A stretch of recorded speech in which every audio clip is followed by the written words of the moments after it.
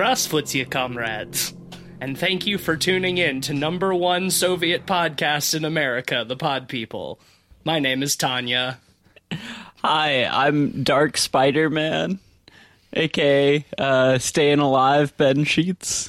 I'm Cleveland Mosier, and there is a spider deep in my soul. Has it been there for years?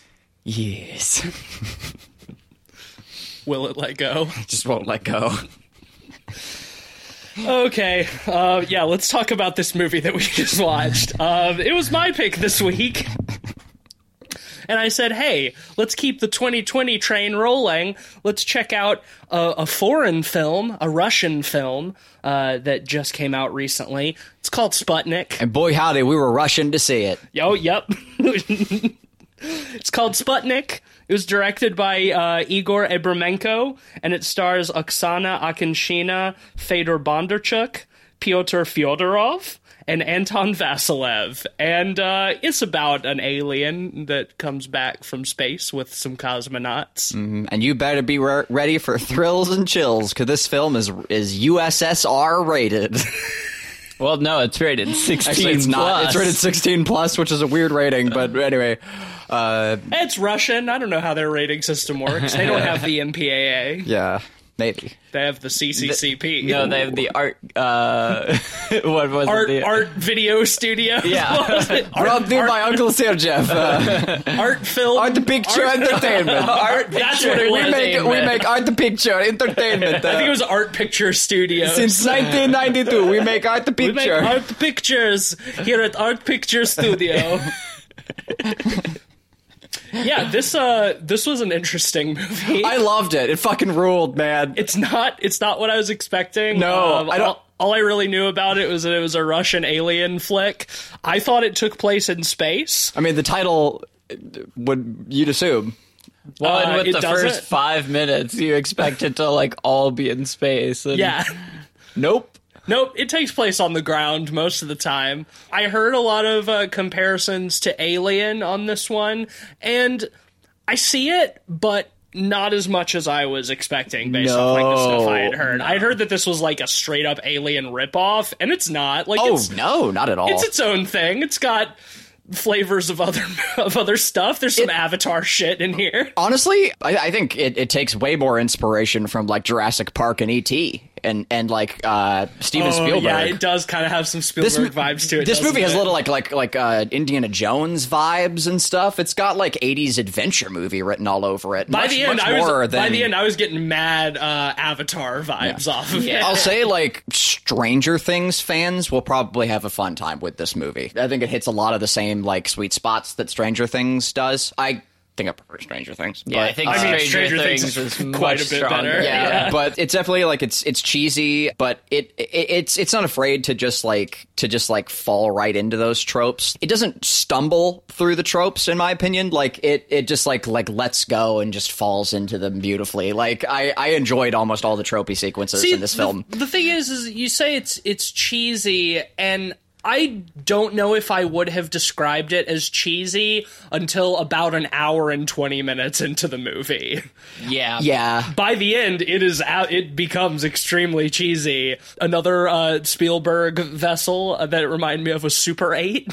Oh, yeah. Never saw that one. Yeah, it's very similar. Yep, let's get into the plot a little bit. The film is set in 1983. It starts with a pair of cosmonauts in a drone or something. No, because Sputnik was just a satellite. Sputnik was, I don't know why it was called cosmonauts Sputnik. in Yeah. it. They weren't in Sputnik, so why is this movie called Sputnik? I don't know. Maybe Sputnik means something in Russian. I'm sure too lazy to look it up. All right, Google time. But it starts with a couple cosmonauts in a little space pod doing something up in space. Something happens up there, and it crash lands in Soviet Kazakhstan, and we see that they are bloodied and much worse for wear.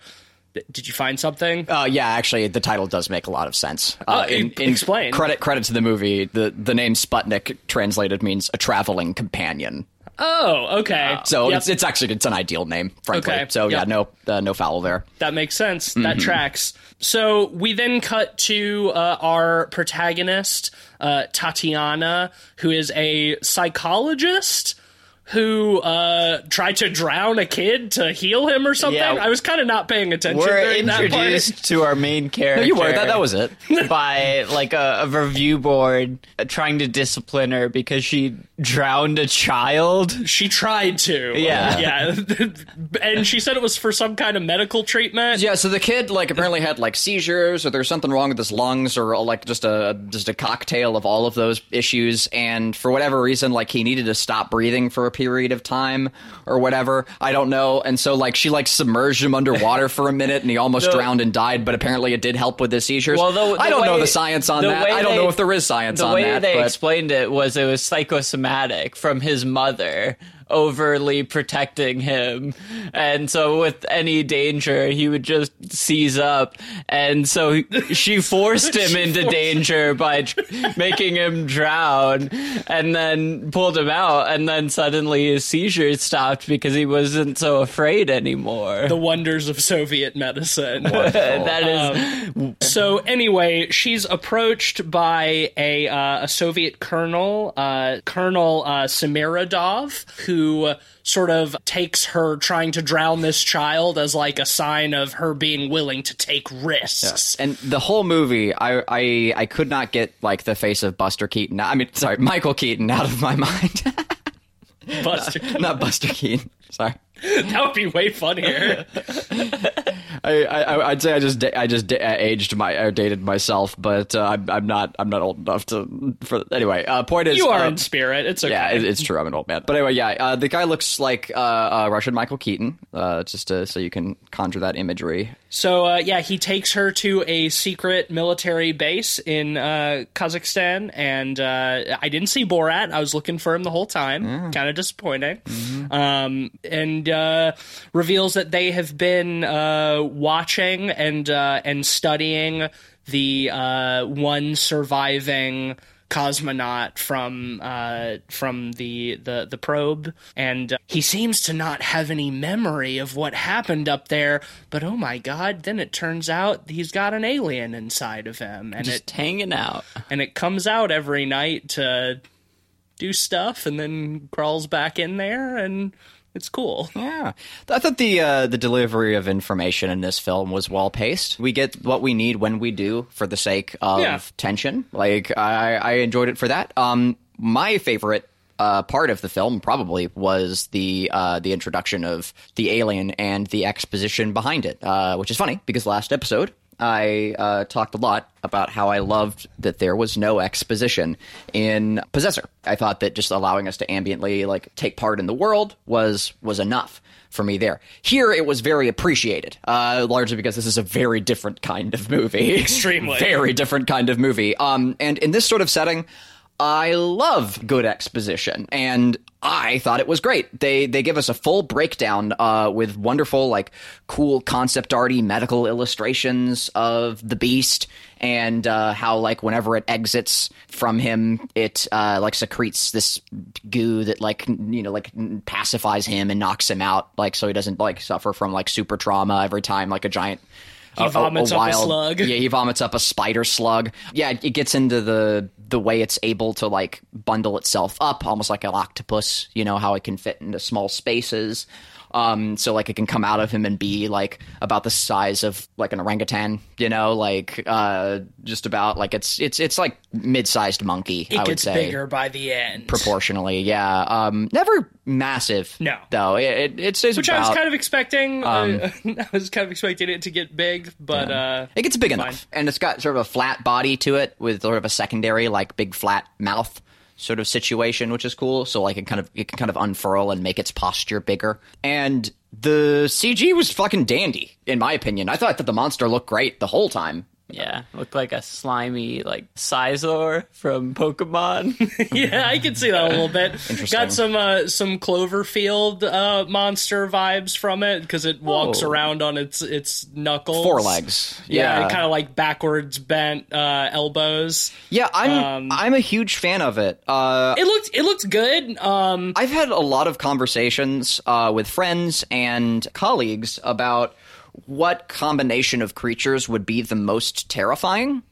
And for years, I've been settled on spider snake. I think that a snake with a spider's face is just literally the worst. I think it's just wretched, and it's just everything I hate. And they did it really well here. The design, I mean, see, I would major argue that props to the spider design. snakes already exist, and they're called centipedes. And yes, they are. And yes, they are the worst. scariest. Oh, yeah, so true though. Oh, yeah. I'm not like a scared of bugs kind of guy, but I am scared of giant centipedes. Centipedes suck, man. They're Too bad many to legs. look at. Like they're rough. And this creature, it has this wonderful like cobra situation with like the back of its head and like sort of an unfurling Head like, flaps. Yeah, head flappy like cobra pattern, and its face is just straight up a spider face. When the mouth is closed. What's fun because it has like almost like a Chelicera situation, and it looks like it just parts in the front. But when it gets mad, it parts all across it, almost like an octopus And all the way situation. down its chest. Yeah. And all the way down its chest. Yeah. So like its whole body is a mouth. Awesome. Like seriously like a cool. lamprey, yeah. Whenever it comes out, like it starts out almost like as a slug, and then like as its arms separate out, like it's sort of monkey like forearms like come out. It looks And so good. Like at and all the some musculature is there, and it's all ooey and gooey and textured, and it's in low light but in full detail. And at some point, it grows legs. Because by the end, it's got legs, but it doesn't start with them at the they're beginning. little legs. They're like little tentacle legs at the bottom. They're not like they're not forelimbs that seem to have like bone in them. They're Well, by the end of the movie, it has legs that it's Yeah. walking around on. oh yeah, it does. Yeah, we see that multiple times. Like Yeah. at a certain. Well, they're kind of like folded up in the tail region, I guess. I think. I mean, they talk about it adapting yeah. because it adapts the ability to hear at some point. Wow, just like the masterpiece film Splice. Yeah, exactly. Well, I got some Splice vibes from this movie. Yes. I'm not gonna lie. Yeah. I'm not gonna lie.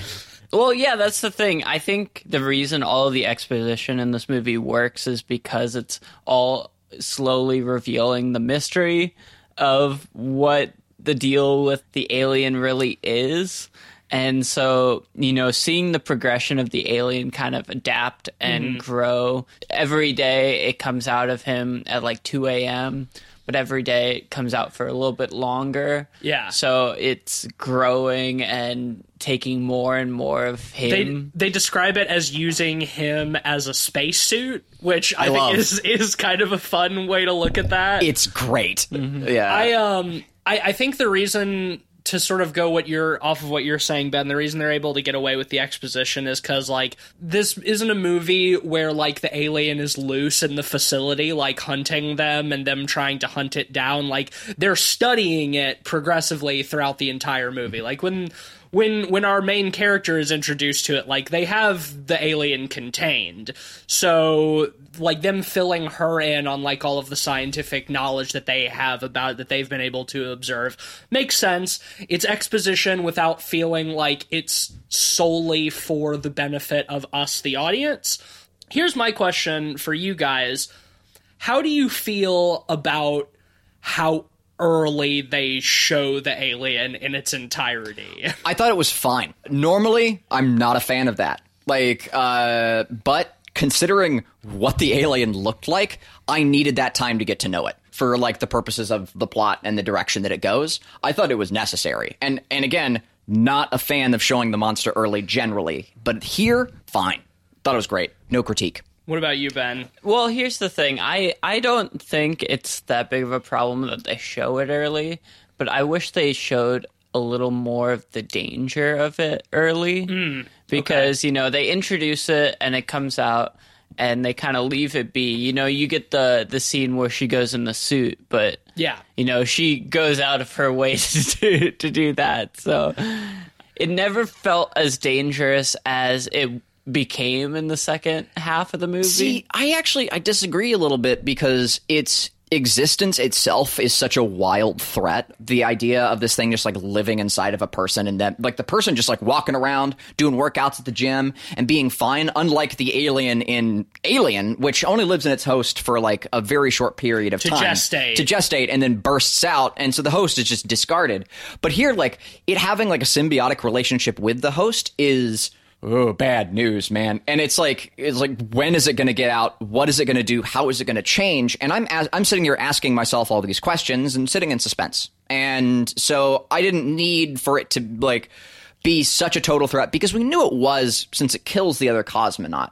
Like in the beginning, we see that cosmonaut with his head like ripped open. He didn't die. He was alive later on. It's revealed that he's alive later in a coma, but it looks like he's dead. At that time, I thought it killed him. Yeah, and I mean, he's covered. He is like drenched in blood and has it's all over the like ground. And like had the back of his skull like gashed open when we see him. So it's like, yeah, I think we get that it's a threat, and also like they took him initially to the one that it's living inside to a hospital first, and then it came out at night and attacked one of the doctors, and we see that. We see the pictures of that. Here's where like I'm going to diverge slightly, because I think you're mostly right, Cleveland, but I think it would have been more effective in that regard if they hadn't showed all of it so early on. I think it's fine that they do, but the fact that like they have it under control and it's not like an immediate threat, like even when it attacks Tatiana, they subdue it by flashing some lights at it. You know, like it's not at that time a present danger where it's like, oh, this is going to start killing people any like I was second. saying, it never feels like an imminent threat. You get the pictures of what happened to the doctor. We see what it's capable of, but they have it pretty firmly under control. And it's a movie. sort of distancing method to use pictures of what it did rather than kind of show glimpses. And I think I that's agree. fine. I think it's by design. design. I think that's fine in and of itself, but I think it would have been scarier if we didn't see it as much or at all while they had it in the facility, while they were studying it. We see the pictures of what it's done. We know that it's capable of harm, but we don't understand it because we don't see it. We just know that there is some kind of alien organism that's coming out of this cosmonaut every night. But I think it would have been nicer to have a little bit more restraint with that and sort of build up to a reveal instead of just like showing it immediately and then being like, yep, we can stun it by flashing lights at it, and that's all it takes. I mean, here's my thought on that. I agree that those things would have made it scarier. And again, that's usually why I'm an advocate for not showing the monster early on. But here, I don't think that was the intent. And I think, even the flashing light, but I think it would have been more effective. What we have is effectively scary, yes. What we have here is essentially like a USSR weird retelling of E.T. And we are given this like horrible, and it also like with strong underpinnings of like La Belle La Bête, like, or the Beauty and the Beast, where we are given this horrible monster and we're supposed to be shown like that it's not all evil, and hence it looking like literally like a spider, the most like associatively like xenophobic face on a creature you can have, to like prime us to be afraid of it initially, which is why like the flashing the lights on it, torturing it and putting it in a position where it's sort of forced to kill without seeking alternatives and perceiving it as a weapon to a stereotypical degree. Well, okay, yeah, I mean, you're not wrong. That being said, I don't think that... You'd have preferred it, and I can dig that. Yeah, but I'm moving on to something else. Okay. I think that they don't really succeed at making the alien sympathetic. I needed more time. it feels pretty, like, even by the end, like, it still doesn't feel like a misunderstood, like, visitor from another world. Like, it's still like an alien parasite. And it's like, yeah, it has, like, some kind of telekinetic mind meld with its host. Yeah. And he has, like, a degree of control over it, but I never feel like, yeah, we have to let the alien get free. We have to free it from these nasty Soviet scientists. Like, you get that single faint glimpse where, you know, she's singing to it and it's calming down, and then immediately that scene is undercut by it just smashing some dude's skull. Yeah, it obliterating some dude's head. And the thing is, like, at the end of the day, this is very Body Snatchers-esque. You know, it's using a human being as a puppet. Yeah. With glimpses of its prior humanity. And it's just controlling like a parasite. And in that respect, it's inherently not easy to make a sympathetic figure out of that. And I don't think it does. It's trying to do the thing where it's like people are the real monsters. But there's also like a monster that cracks open people's skulls and drinks their cortisone out of their brain from them being afraid. Like, that's what it subsists on. I was never brought to a point. It literally eats fear out of people's brains. Yeah, no, I was never brought to a point where I thought, oh yeah, it needs to get away from the facility. Let's free the alien monster. I was never there. I agree with you fully there. Actually, you know what? You know what's a better comparison? King Kong. Right? Yeah. Like okay, King Kong is better because like King Kong is sympathetic. We do feel bad for it, like when it's chained and it's brought to Manhattan and all the rest of it. Like there is a catharsis of it breaking out and like, you know, like rampaging a little bit. And there's the whole like dumb line at the end with beauty killed the beast, and like and we have something very similar here. Like the creature is our hot lead scientist tames the beast with it. Yeah, and I'm not fully agreeing with it. It's not necessarily what I wanted out of the film, but I do think like it does that all right. What I definitely did want was a little bit more at the end. And we'll get there. You know, like we can hold off. But the creature having a symbiotic relationship with the host, I thought was pretty interesting. It's interesting, yeah. And I liked, it's a cool concept. And like it isn't necessarily puppeting this guy around. Like it does, if anything, the guy has as much like control with it. Like he stops it from killing her. Like he's the one who does that when she starts singing to it. Like she's singing to him. Essentially. Well, inside every Russian man is a hero and an alien monster. You have to tame the alien monster to reveal the true hero.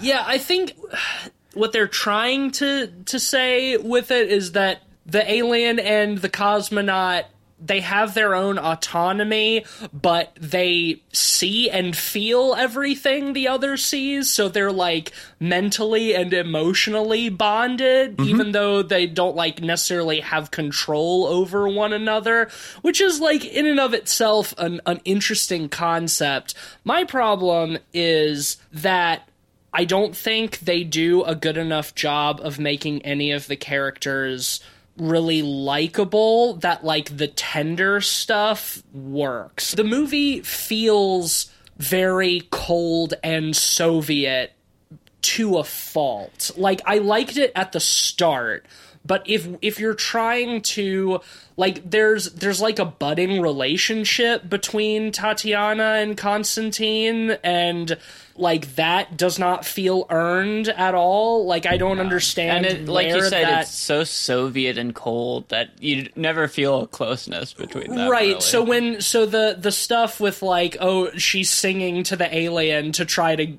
keep it from sucking the fear out of somebody's brain. Like it's supposed to be like a tender moment that just like for me at least does not land. Like, really? I was not able to develop any kind of like closeness to any of these characters. I didn't have like that scene specifically, like the way you describe it, like it isn't necessarily how I perceived it. Like, I know I was going to use the term cheesy at the beginning of this, but I enjoyed that scene. I thought like the tension was kind of fun with the guys like on the ground, like looking at this creature, like seeing what it's going to do, and like the callback to the song, like it's set up well enough, and she's still like terrified and doesn't know if this is going to work, and she's putting herself in harm's way to save these prisoners who she's already been told are like terrible people. Like ethically, she's in the right, and also too, I think she makes a lot of great decisions in this movie. Like Tatiana as a character, I enjoyed. I thought she did a great job. I think her acting is perfectly adequate, and her character. And I think her character's fine, but I don't think the film does anything to provide warmth to her character. I think she's still, while believable, very clinical and cold, and I don't buy the tender stuff. I don't think that it's... I think there's too much distance. I don't think we know enough about her to be able to like really like let her in, you know what I mean? Like we don't know shit about her except like what we see in the movie. And I think that's part of the problem for me too, is I think the cold Soviet distance of the film does not mesh super well with the Spielbergian kind of melodrama. The warm and fuzzy. Yeah. Yeah. They feel like two very disparate elements where both of the two halves kind of work to an extent on their own in the movie, but they don't combine together into a cohesive. Here's my thing. Here's my thing. I don't think that the Soviet aspects of it were the problem for me so much as just the corny Steven Spielberg-y bits. Yes, I agree. I think that I agree. I think you can absolutely find love in a Soviet lab. I think you can do that. But I think it was actually the melodramatic 80s aspects of it that were what distanced me more. It was the overplaying of the hand. Like I said, the juxtaposition does not work. Which I think brings us to one of the best things about this movie, and that is the hallway music. That is the amazing over dramatic hallway music.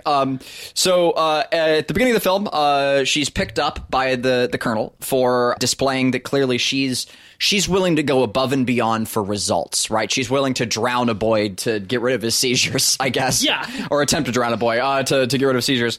So she gets picked up, and they get in the car, and they're driving down a dirt road in Kazakhstan, and then the most epic music starts playing. It's absolutely like Hans Zimmer shit. It's like, oh, yeah. It's Inception-y as fuck. And here's the thing. I thought it was a really dope track. I thought it was fun. I thought it was well mixed and super fun.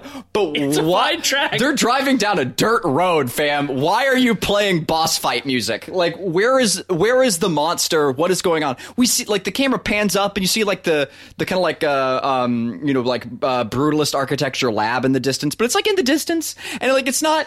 But the music is just like it's all timpani, and it's like it's been like augmented like too, so like it's like super bassy timpani, and like all the strings are going, and it's like you're expecting like them to just cut to black and slam on the title or something. Like I'm just waiting for literally anything, something right? Befitting the very like grandiose like kind of epic in the literal sense, like music. Like, if you play music like that, you'd better pan up and show me an entire alien spaceship in the sky. Right. Like, if you're going to go that hard. Or even like a crashed alien spaceship with like them setting up like a base. Yeah, exactly. Yeah, something really big. Like, this music goes like, they got way too excited. It carries on with them just like walking through the halls. And right, yeah, it keeps on going. They get to the facility, the music is still like. And it becomes a theme. Yep. We call it the hallway music for a reason, because this is music that they consistently only use when people are walking with purpose down a hallway. And it's not walking with purpose music. Walking with purpose music is like, it's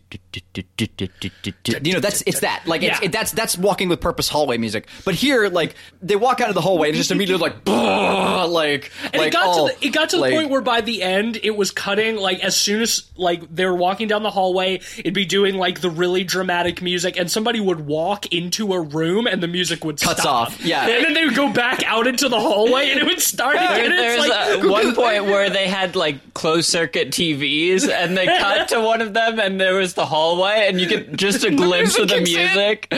Like, it's amazing, like how perfectly timed it was for the hallway. Because like we made that joke the first time, and then for the whole movie, it happens every time they go out into the hallway. Like it'd be great for a drinking game.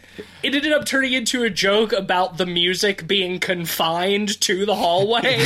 They're just piping it in, yeah. Like, when you're out in the hallway, that's the music, but as soon as you leave the hallway, like, the music can't follow you. It's trapped in the hallway. Incredible. So there is a reason for that, but it's not a good reason. For the hallway music? Yeah, like, and that is, yes, I see your look. I'm not trying to explain away the hallway music. I'm trying to explain some of the false logic behind it. Okay. Whenever the music stops suddenly, it's usually because they're going into a room that has, what is his name? What's the cosmonaut's name? Constantine. It has Constantine in it, or she's going back into the alien room, or, they're going back into a place that has some sort of dramatic tension in it.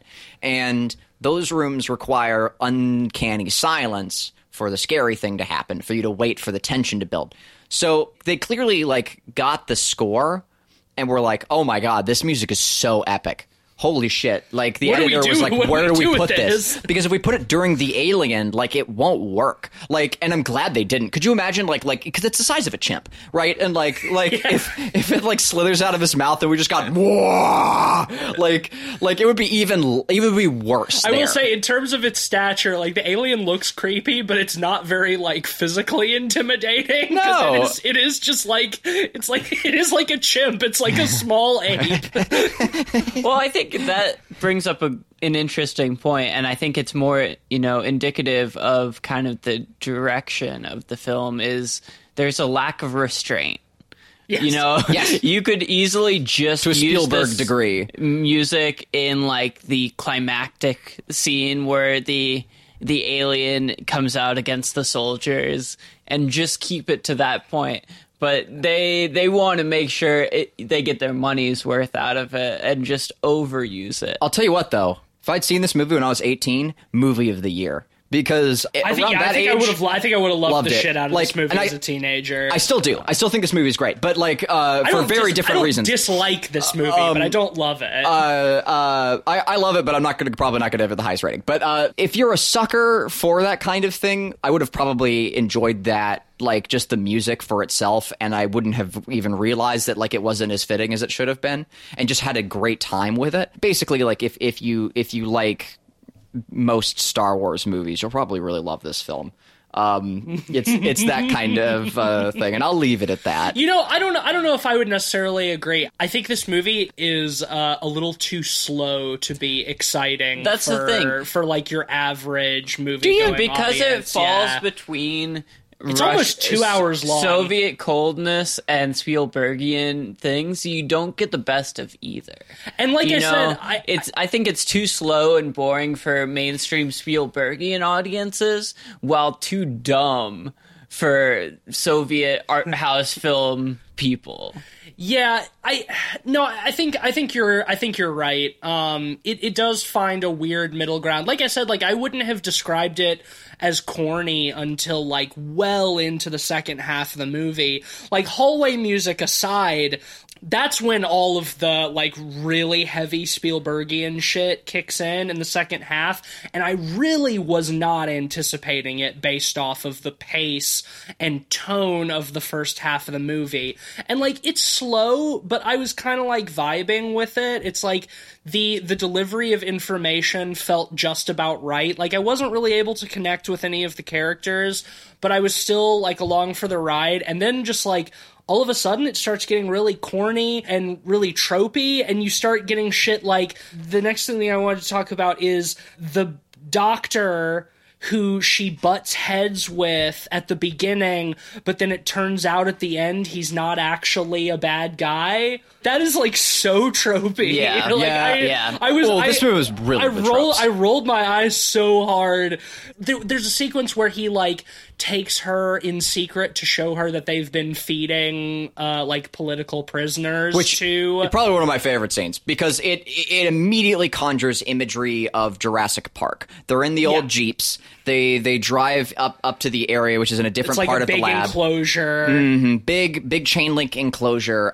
What's cool about it is like the enclosure in Jurassic Park is all leaves, and you can't see the T-Rex. Yeah, you can't see the raptors. The raptors, right? You just see the sheep being lowered down. And here, like, it's naked. Like, it's a big cement floor warehouse, and there's just enclosed chain link and nothing inside, and it's all like barren. And I thought that was cool. I think it's fun juxtaposing those scenes because it's very clear. Like, as soon as it cut to the shot, I was like, oh shit, we're getting a Jurassic Park moment. I mean, Fuck it's a fine sequence as it is. It is once again very Spielbergian in terms of like the scene by itself. Fine, I was on board with it. I thought it was cool. But the context around it. My point is to go back to the doctor is he shows her this, and then she's like, "You're feeding people to this creature. Like, how can you do that?" Blah blah blah. And he gives I'm not the one doing it. It's blah blah blah chain of command. It's the colonel. I'm just doing my job. Which we saw how that excuse worked out at Nuremberg, right? Right. Yeah. If you weren't going to say it, I was. That brings you into its own trope of evil military man using this alien as he wants to make a weapon. Yeah, and that is just so tropey, played out to beyond. Played out, and I loved it. Like, it absolutely is. Not. It's cartoon, and I thought it was fine and fun. Like, because you get it really early on. As soon as we saw the military involved, like, I knew that was like that's even the trope in Alien itself. Yeah, Ash wants to bring his programming is to bring the xenomorph back so they can use it as a weapon. Right, like it's expected, and like that's the setting, and I'm okay with that. That was fine. you can like replay moments like that's. Like I'm okay with the trope of like a sword fight scene at the end of a movie. It's what I want. The evil general is like a stereotype that I'm on board for, and we know this as soon as he says to her the lovely stereotype of a line.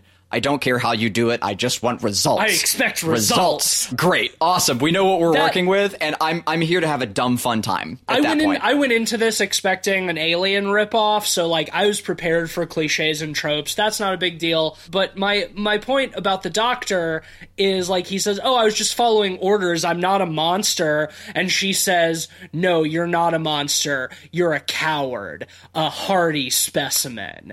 And then like when he helps them escape later, he's like, "Don't worry, I adapt." He says, "I'm not coming with you." Don't worry, I adapt quickly. I'm a hardy specimen. But now he's a good guy. Well, no, it's him realizing. It's him realizing the chain of command thing. It's him making a self-sacrifice because he's a bad guy. It's done. It's overplayed. I mean, like, I get it, but that's why I was like, yeah, sure, it's fine. But it's just like that's yet another instance of like a really heavy-handed trope. At least just made me roll my eyes really hard. I agree wholeheartedly. There, at least he was saying a line that wasn't like a played out trope. Like at least they tried to do it their own way with the hardy specimen thing. They just did a callback. It's corny. Which is it's in not and of good. Itself a trope. Yeah, it's true, but better than the I want results. I expect results. Like you can say that in ways that aren't the way it's been said 1,000 times, but that's fine. Again, like this film is an homage, but hey, maybe in Russian it sounds better. Mm-hmm. To go back to our points, actually, honestly, I think this movie would have been a lot worse in English. Oh, like, I agree. would have had way worse of a time. Yeah. Like the Russian, like definitely watch this film with subtitles. To go back to our to go back to our previous point, I think the other big issue with this film, they all already touched on, is that it has too many influences on its sleeve and it doesn't know what it is. I say this often on the podcast. Pick a lane. Yep. Like it's tonally all over the place. Like, and I think you can do a couple of those things. You can combine a few things. You can put Snake and Cobra together, right? Like you can do that and have something that is alien but recognizable. The creature design is a great way to meld a couple of things together, but it's still recognizable for what it is. It is still an apex predator. Every aspect of that creature says apex predator in its design. It's very clear in its intent. Visually, the body of the film surrounding the creature cannot say the same for itself. When you're trying to do an R-rated ET, that alone is all right, do that, but it also tried to include like the Belle Labette kind of stuff and like the whole like, but it never went all the way with any of it. Like, and it just it putted out the ending. Why did Tatiana fall in love with Constantine? Well, did she? I thought she just felt sympathy for him. I never really got like fall in love. I didn't really get that. I mean, with the ending? By the end, I did for sure. Like as he's about to die, and they're like caressing each other's faces and stuff like that, and she starts like calling him by a nickname, inexplicably. Like to be fair, I was chanting "Kiss the Spider Hole." I was saying that around that time. Like, I mean, we don't get like a kiss, thankfully. No, thank God. But it's like, yeah, I mean, he's hitting on her for the entire movie. Yes, it's flirting. Yeah, and like it's very much. There's tension between them. There's romantic tension for sure. Yeah, no doubt, and it doesn't work. For me at all. Here's what would have been. I really thought they were going to go this direction too. I thought at some point he was going to take a great deal of damage, and then she would become the host for a little bit. Oh yeah, willingly. Well, she gets bit by it pretty early on, and that's before we understand all the nothing comes rules. of that. And we were all kind of like, oh yeah, well she's infected now, like she's gonna have an alien in her as well. And it's never brought up again. She limps for like another 20 minutes. Yeah, in the film, like it could have been days. We don't know how long they're there, but like less than. They're in a lab. They're there for a week because they have to feed it every night, and they've killed 7 people. They're in a lab that's like cooking the results, cooking the books back to Moscow. Like they've probably got access to like some really good oxycodone and other things.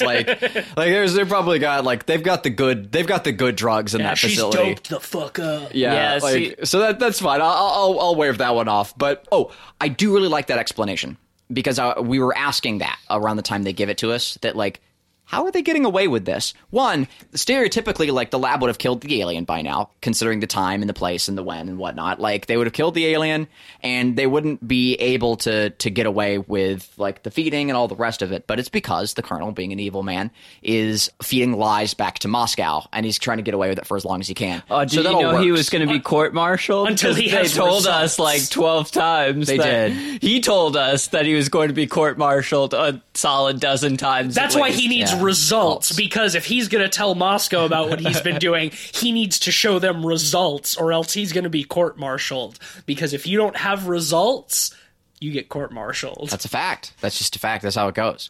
So yeah, he wants in Soviet to bring Russia, court-martials you. Hey, actually, in this case, Marshall courts you. Ah. Because the Beauty and the Beast thing. Anyway, so I thought that was fine and fun. He wants to turn the alien into a super weapon. Great, all fine and good. But are you ready to talk about the ending?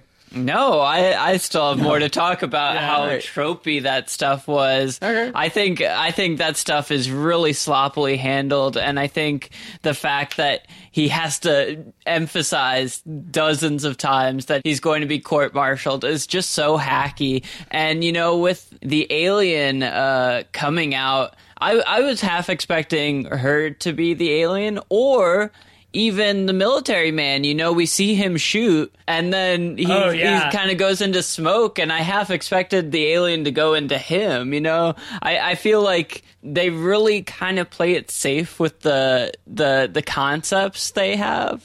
By the end. I think there is a lot of potential. No, throughout. I think there's a lot of potential for like a thing type angle where it can change its host. So, like, there's a question of, like, well, it's gotten loose.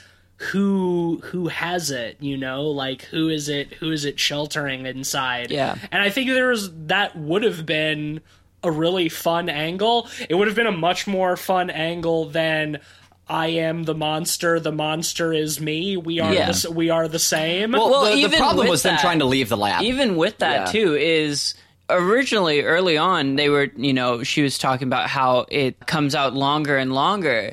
And I saw that as them presenting kind of a ticking clock element. You know, you have to separate the symbiosis before the alien takes all of the time, and it before it leaves. Yeah, I mean, they even say it like we don't know if it's gonna eventually be able to stop needing a host, and like discards it like a cocoon. And then they just toss that premise aside pretty much. Well, and that definitely comes into the, like our pick a lane issue. Like, are we supposed to like this monster, or is it like a monster that's gonna fuck everything up? Right? Are we worried for humanity, or are we worried for the monster?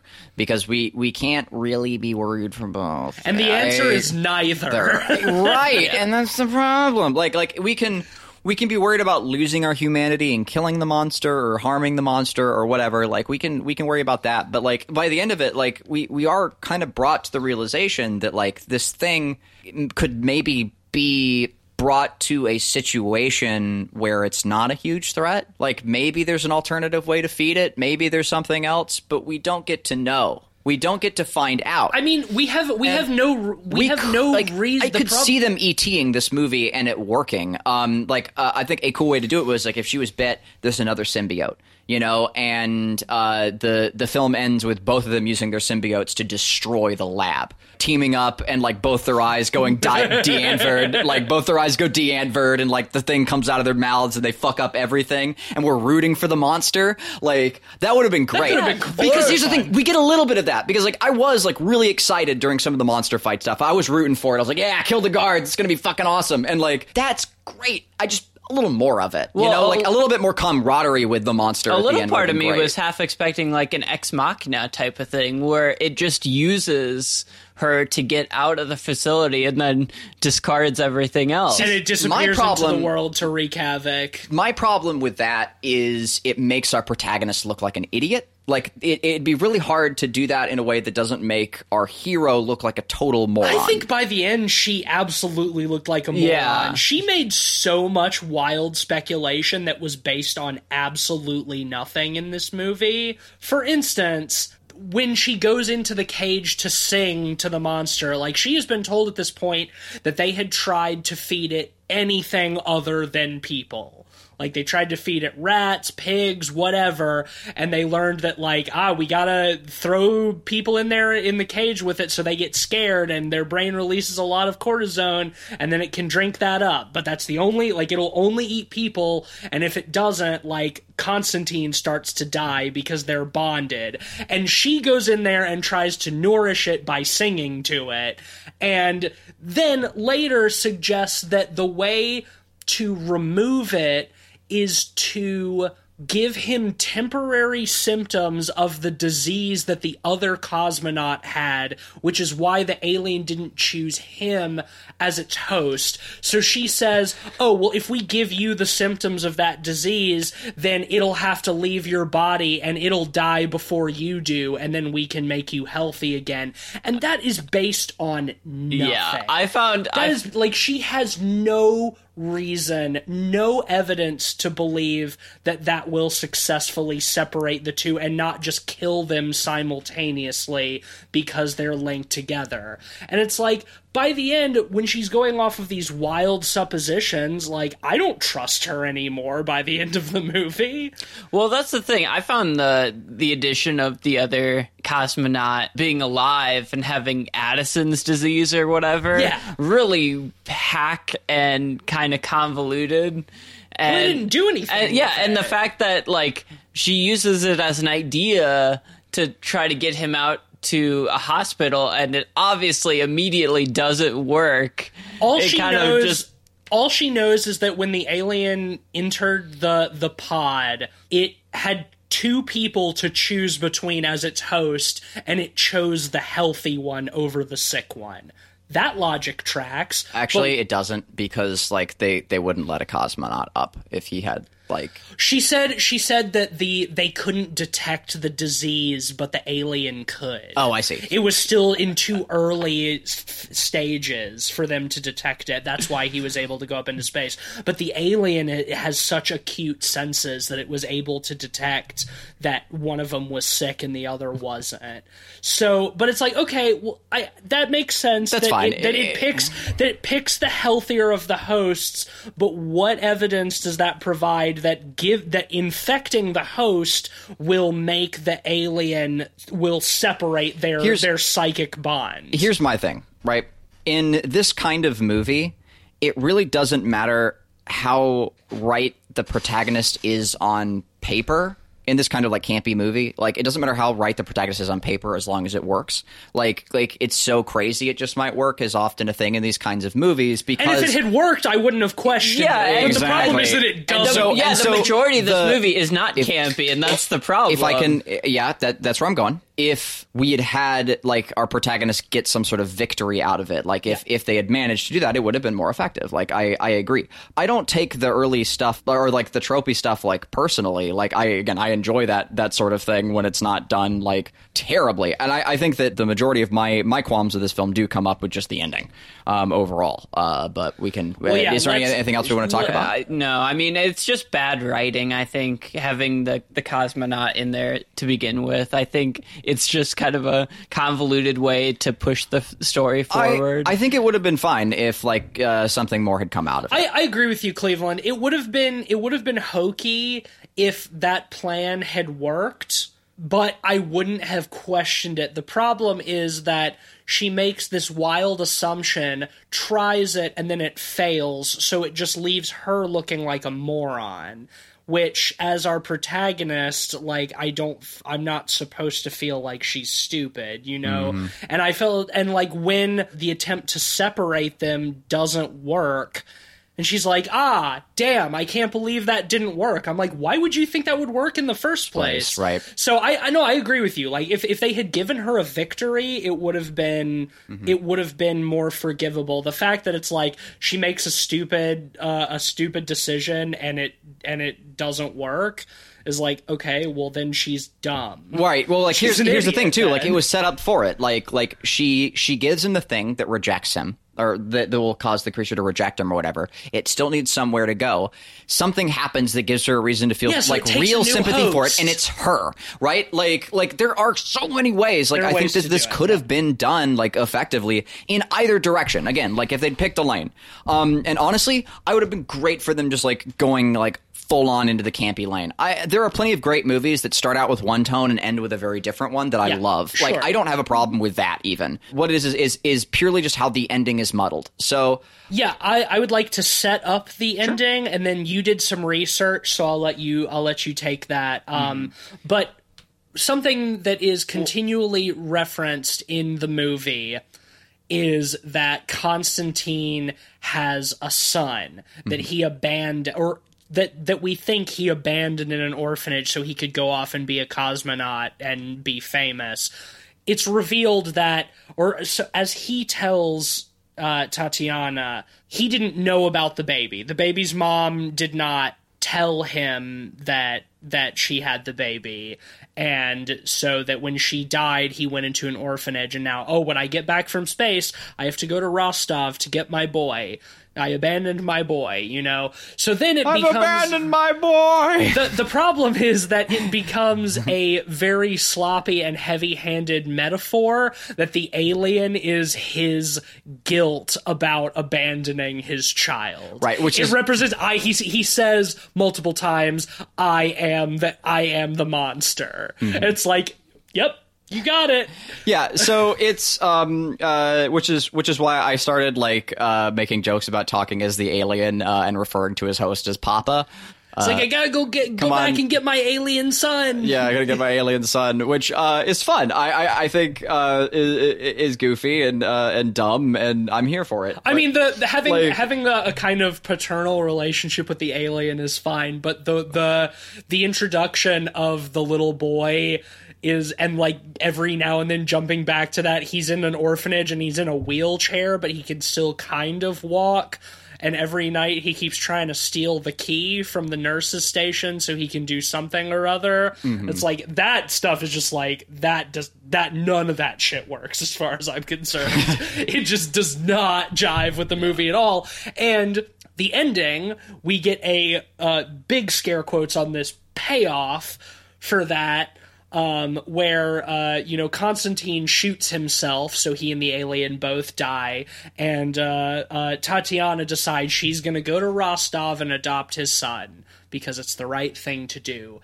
And then, Cleveland, I'll let you take it from here. So, she goes to Rostov when he shoots himself, we were like, all right, well, what's going to happen now? And I said, well, she's going to go back to get the boy. Yeah, you called. She's going to adopt the boy, and y'all were like, no, she's not. And I'm just like, yeah, it's a campy movie. It's the only option like that's left. And sure enough, she takes the bus there, and we cut back to the boy who opens his little box.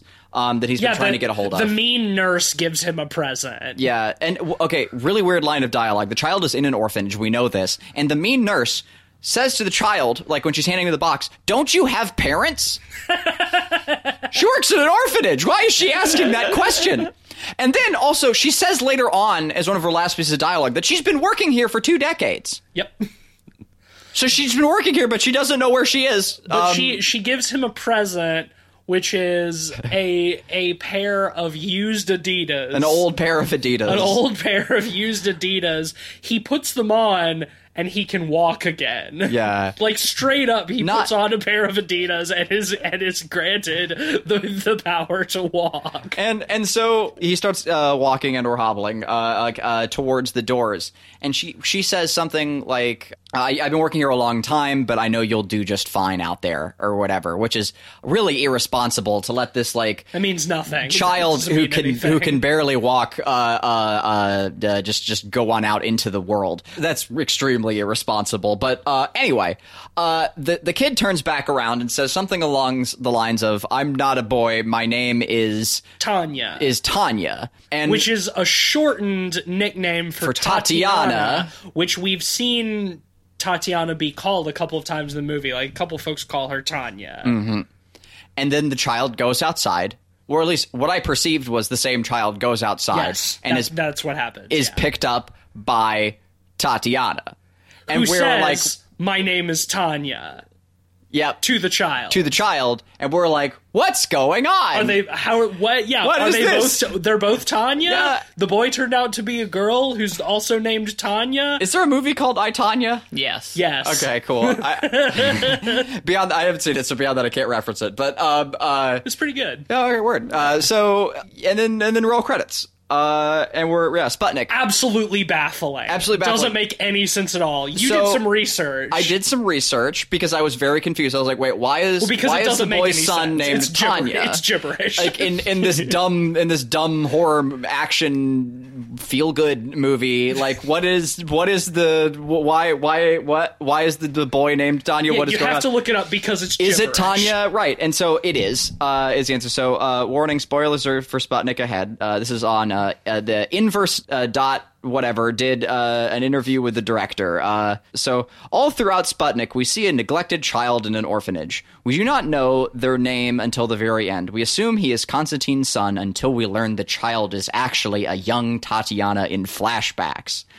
Our story deals with trauma, Abramenko tells, the director, tells Inverse about his film's surprise ending. Our main protagonist has trauma. Even Colonel Semirodov, a terrific villain, would toot your own horn, has his own trauma. We thought we needed our audience to know why Tatiana ended up like she is, why she's so taut. We wanted to show her background in that way. Everyone has their own personal trauma, and that ending is part of Tatiana. So she goes and picks herself up from the orphanage. So we learned that she has a soft side. What? Hold up. That opens a whole can of worms. The themes of trauma throughout this movie are not well done at They're not. all. This movie has nothing to do with trauma. I had no reason to believe that Tatiana had any sort of trauma. Yep. When was that ever established? What was very much established multiple times is that she needed to give results. She said at the beginning that Constantine had PTSD, and that's why he didn't remember what happened to him in space. But we learned that's a lie. That's revealed to be a lie. That he was aware of all of it and he's been hiding it. Okay, so I think I'm understand. Like, I do think that some of this is on us, but yes, there is one part that is. I think it's bad writing. I mean, it's both. It's both. I think that now that I'm actively thinking about it with this in mind, when the kid walks out, it's his son. It is not her. I think and she is picking up the child. I think it is a different kid. Yes, but they're both wearing tracksuits and coats, so they look the same. I think that his son is wearing a weird thing on his head.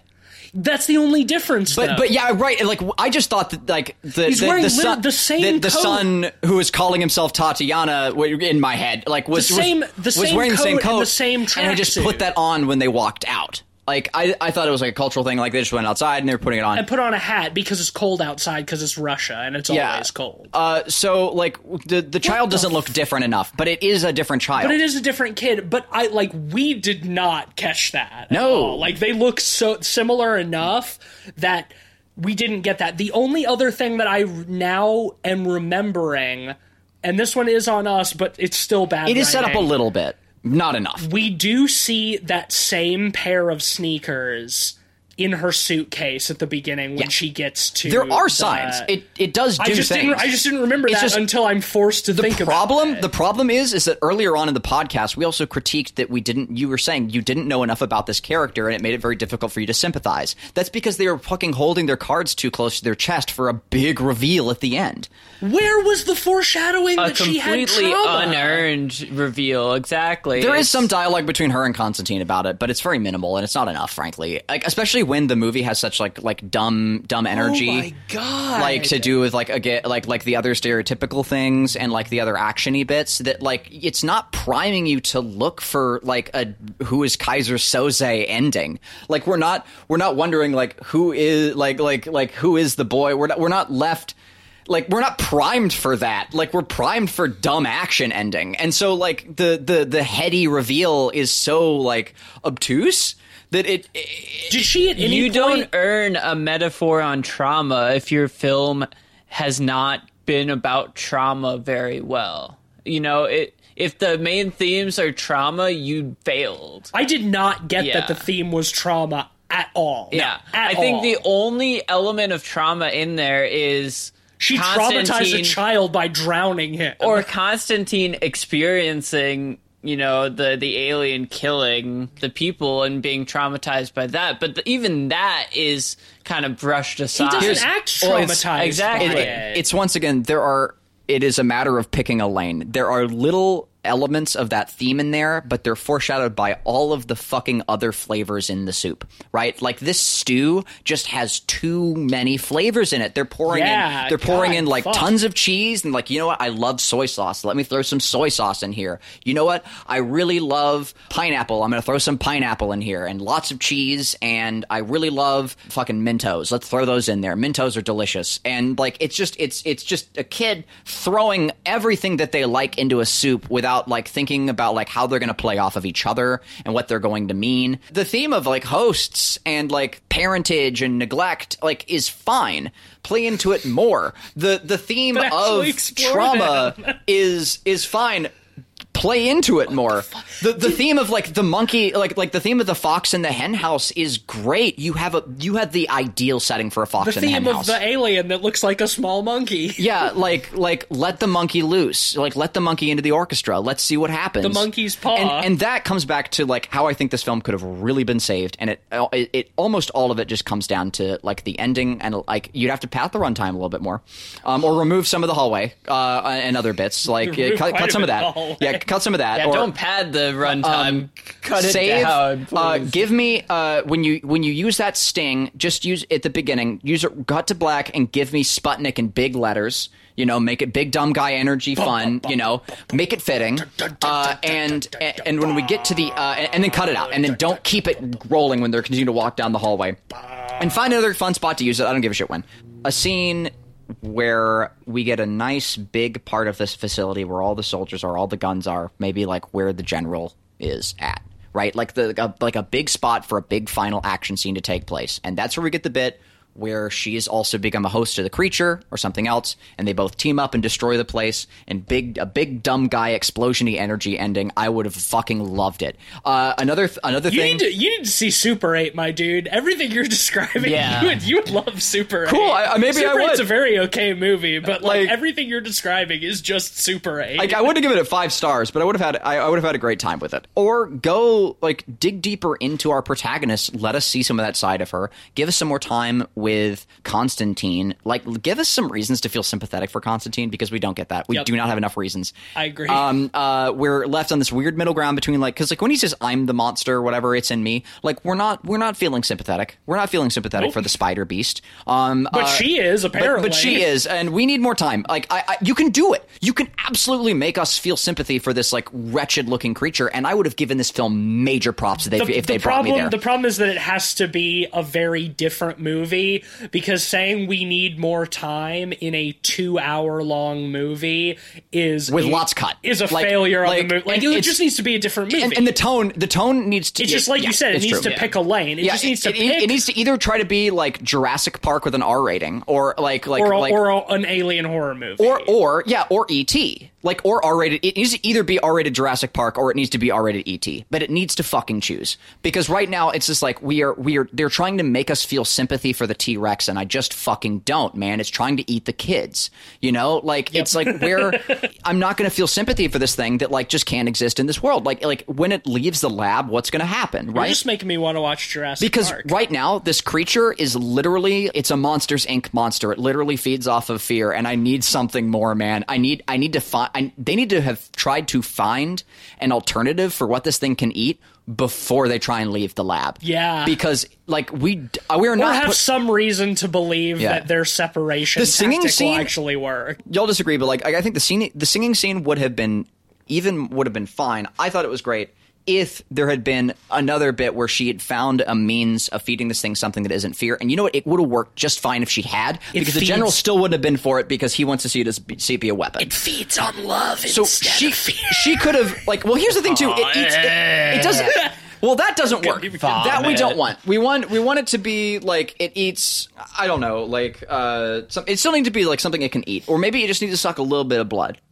It doesn't need a whole. Just suck a little bit of your fear. Just a little bit of blood. Just get a little bit. Get a little bit of the fear without having to crack the whole skull. Yeah, open. you don't need to crack open just the whole nut. Just a little bit. Yeah, but like I do, like, because again, I love, like, it had a lot of good ideas in here. There were some good flavors. This soup could have been great if you just removed some of the other flavors, and I could have actually, like, tasted the gourmet cheese you put in there. But you also dumped a lot of soy sauce in, and I can't taste it. Yeah, because like there's gourmet cheese in there. Like the idea of this thing, like, making people as terrified as they possibly can be before it, like, cracks open their skull and feasts on their cortisol is awesome.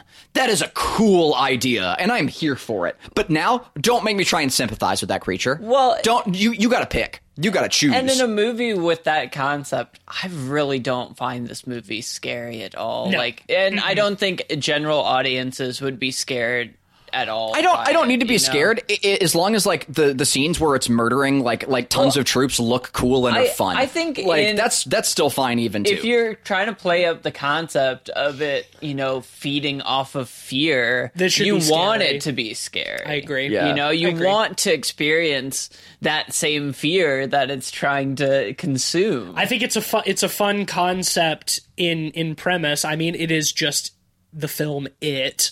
But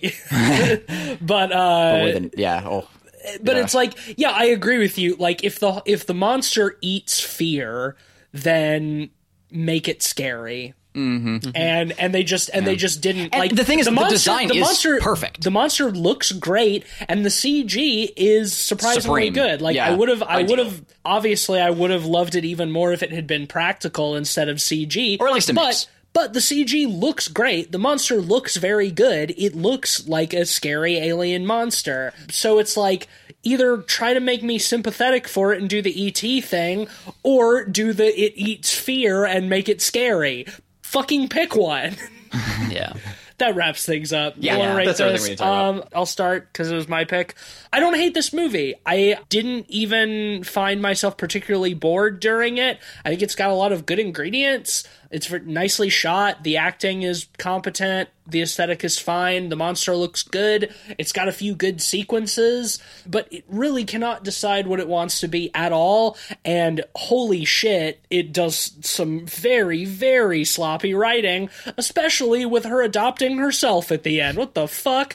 I like to think I'm a relatively attentive viewer for most movies, and all of that shit just went straight past me. I'm willing to take some of the blame, but not all of it. I'm going to have to meet the movie halfway on that one. But overall, not a terrible time. Will I go running back to this one? No. Do I regret watching it? Also no. I'm going to give it a 3 out of 5. Yeah, I'm going to mirror a lot of that. I think this movie is very mid. Yeah, great way to put it. Like, honestly, the writing is just kind of bad. It has a nice aesthetic. The monster looks cool, and I think the acting is pretty decent, but the writing is just the writing's not rough. good. And it bounces between just tropey, playing it safe writing, and just bad melodrama. And the thing is, I like campy movies, but the thing is, camp has to be paired with entertainment. And this movie is not entertaining. You know, while it has the corniness of like a campy movie, it doesn't have the entertainment factor of a campy movie. So I can't recommend it to people. And I have a hard time thinking about who I would recommend this movie to in general. Like, I wouldn't recommend it to people who are like into art house type of, you know, definitely not. Russian movies, and I would have a hard time recommending it to people who are into Spielberg stuff, because I think it's just a little too slow for mainstream audiences. It's not the worst movie by any means. It's not even the worst movie I've seen this year, but I'm going to give it a 3 as well. I think this movie is for people who like Alien for the wrong reasons, or not enough of the right reasons. You can't like Alien for the wrong reasons. That's not a thing. I also agree with all those things. I think that the music was fucking awesome, and it's a shame in a vacuum. It's badass and fun, but like not for hallway music. With a stew like this. Here's my take on it. Like, when you have this sort of a stew that just has too much of everything in it, I still like to watch movies like this because, like, I can get a pair of chopsticks and just pull out the fancy cheeses and put them on a plate and just enjoy those and just push aside the rest. And if you're a fan of like cool creature designs, this creature is a really fucking cool design. Like, it's like there's really good like lumps of like tasty cheese like in the like little nuggets of tastiness like in this stew, but the other flavors are ruining it. But if you just take them out and just enjoy that for what it is and shut your brain off to the rest of it, if you can separate yourself like from the other elements, I think you can have a fine time watching this movie. And like there are people like who can sit through a slow film and enjoy like the dumb campy elements. Like I think that like those people are out there. I really am like in love with that design like so much. I'm gonna give it an extra 0.5 off of that, but no more, because the ending, you know what I'll say for the ending too is, again, like if we'd been primed for more cerebral stuff, it would have been fine. Like her discovering herself and sort of recognizing a part of herself by like taking in this child, and we see that she also is an orphan. There's something to that, but it wasn't done right. And also like the sequence where like it kills the colonel is like fucking awesome. Like it takes off half his head and like he collapses and like it looks good. I wish they'd done that practically. But yeah, that's personal preference. I agree. Like it's done well. It would have been better. Like it would have been better if it was practical. But like it does look good. So yeah, I'm gonna give it a 3.5, but no more than that. But yeah, there's some tasty bits of cheese in that. But man, you gotta take like the other things out. With it. So yeah, if you like cool creature designs, you'll probably enjoy it for that alone. But like, you know, watch it when you're doing something else or something. Like, I don't know. You can't. You have to read the subtitles. Yeah. That's true. Unless you speak Russian, this one requires you. Yeah, but I mean, do you really need to read the dialogue? Like, I mean, I guess you don't. But I mean, whatever. That'll give Sputnik an average of 3.2 out of 5 pods. And I'll just say that I agree with Cleveland in the sense that the perfect metaphor for this movie is a stew with chunks of cheese floating around. Yeah, but not wrong. If you go to a restaurant if you go to a restaurant and you're served that, you have to question the restaurant itself and why they're serving you that. Okay, I wasn't expecting chunks of cheese in my stew, but okay. Yeah. Well, which is the thing too. Like, I wouldn't go to the movie theater to partake in this film. I would watch it at home while doing something else. You know, like it's fine. It's on Hulu. I said it was a Shudder film last week. I was wrong. The movie theater's the restaurant is in this dumb metaphor I'm carrying forward. But like, yeah, it's that's what it is. Yeah, it's fine. See it or don't. This is definitely one of those. What's next week? Cleveland's pick. It is my pick. Tease, I have a question. Yeah. Ben, it's one of you two. Like we've talked about this before. Isn't there one of you who hasn't seen Predator? No, we've both seen. We've both seen Predator. Okay, It rules too. Predator's awesome. Have y'all done it on the podcast? No, we've covered the most recent one, but not the OG. Yeah. I was just while we were talking about this movie, I was just thinking like I want a really good dumb guy action horror film, and Predator is that. Predator's One of that. the all-time great. Let's just get a movie that is just all chunks of cheese in that stew. Let's get a film that is it's just is fondue, right? Like it knows what it is, and it's good. So how about we do Predator next week? Well, holy shit, I wasn't expecting that, but I will not fucking complain. Yeah. Predator is awesome. We've been kind of saving that one up for a while, and let's fucking do It's time. it. Let's Yeah, do it Predator. is time. Fuck yeah. Let's fucking do it. All right. Yeah. Well, surprise. Come back next week and hear us talk about one of the greatest action horror movies of all time. I'm comfortable saying that now. Yeah. I can guarantee that it will be a gushing review. All three of us, definitely. Yeah. Predator rules. Who's our sponsor this week, Cleve? This week is brought to you by The Little Spider Inside, a children's book that you shouldn't read to your children. The spider is inside all of us, and my dog is attacking me. Ah, Piglet! She has the spider inside her. No! Piglet, stop! I'm not even, no, okay, I wasn't playing around. A spider named Piglet. She's like, where's my dinner? Charlotte's Web. She hungers. That's some pig. She hungers. This week is brought to you by Charlotte's Web. This week is Some brought- pig. Some pig. This movie sure was some pig. Not okay. All right. Piglet.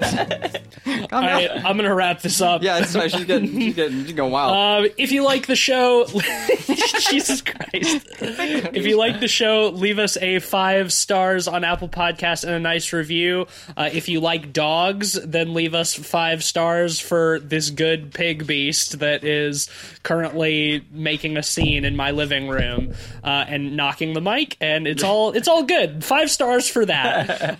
You can follow us on Twitter at PodPeoplePod and at letterboxd.com/PodPeoplePod, where you'll find a list of all the films we've talked about on the show with our average ratings and links to the corresponding episodes. I'm on Twitter at SomeSpookySnake. I'm on Twitter at Mr. Sheets. And god damn it, dog! I'm occasionally tweeting for Light Arc Studio as we continue to put out progress on It Stares Back.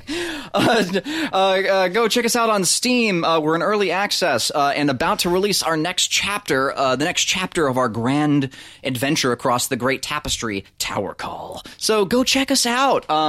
And tell your friends. You can also see the rest of my work on ArtStation. And stay tuned with Dread XP as well, as I've got some more work with them coming up as always. And check out while we're here, check out the Dread X collection games. They fucking rule. And I think that is everything from yours truly. All right, well, thanks for listening. Next week is Predator. Get hyped. Bye. Woo.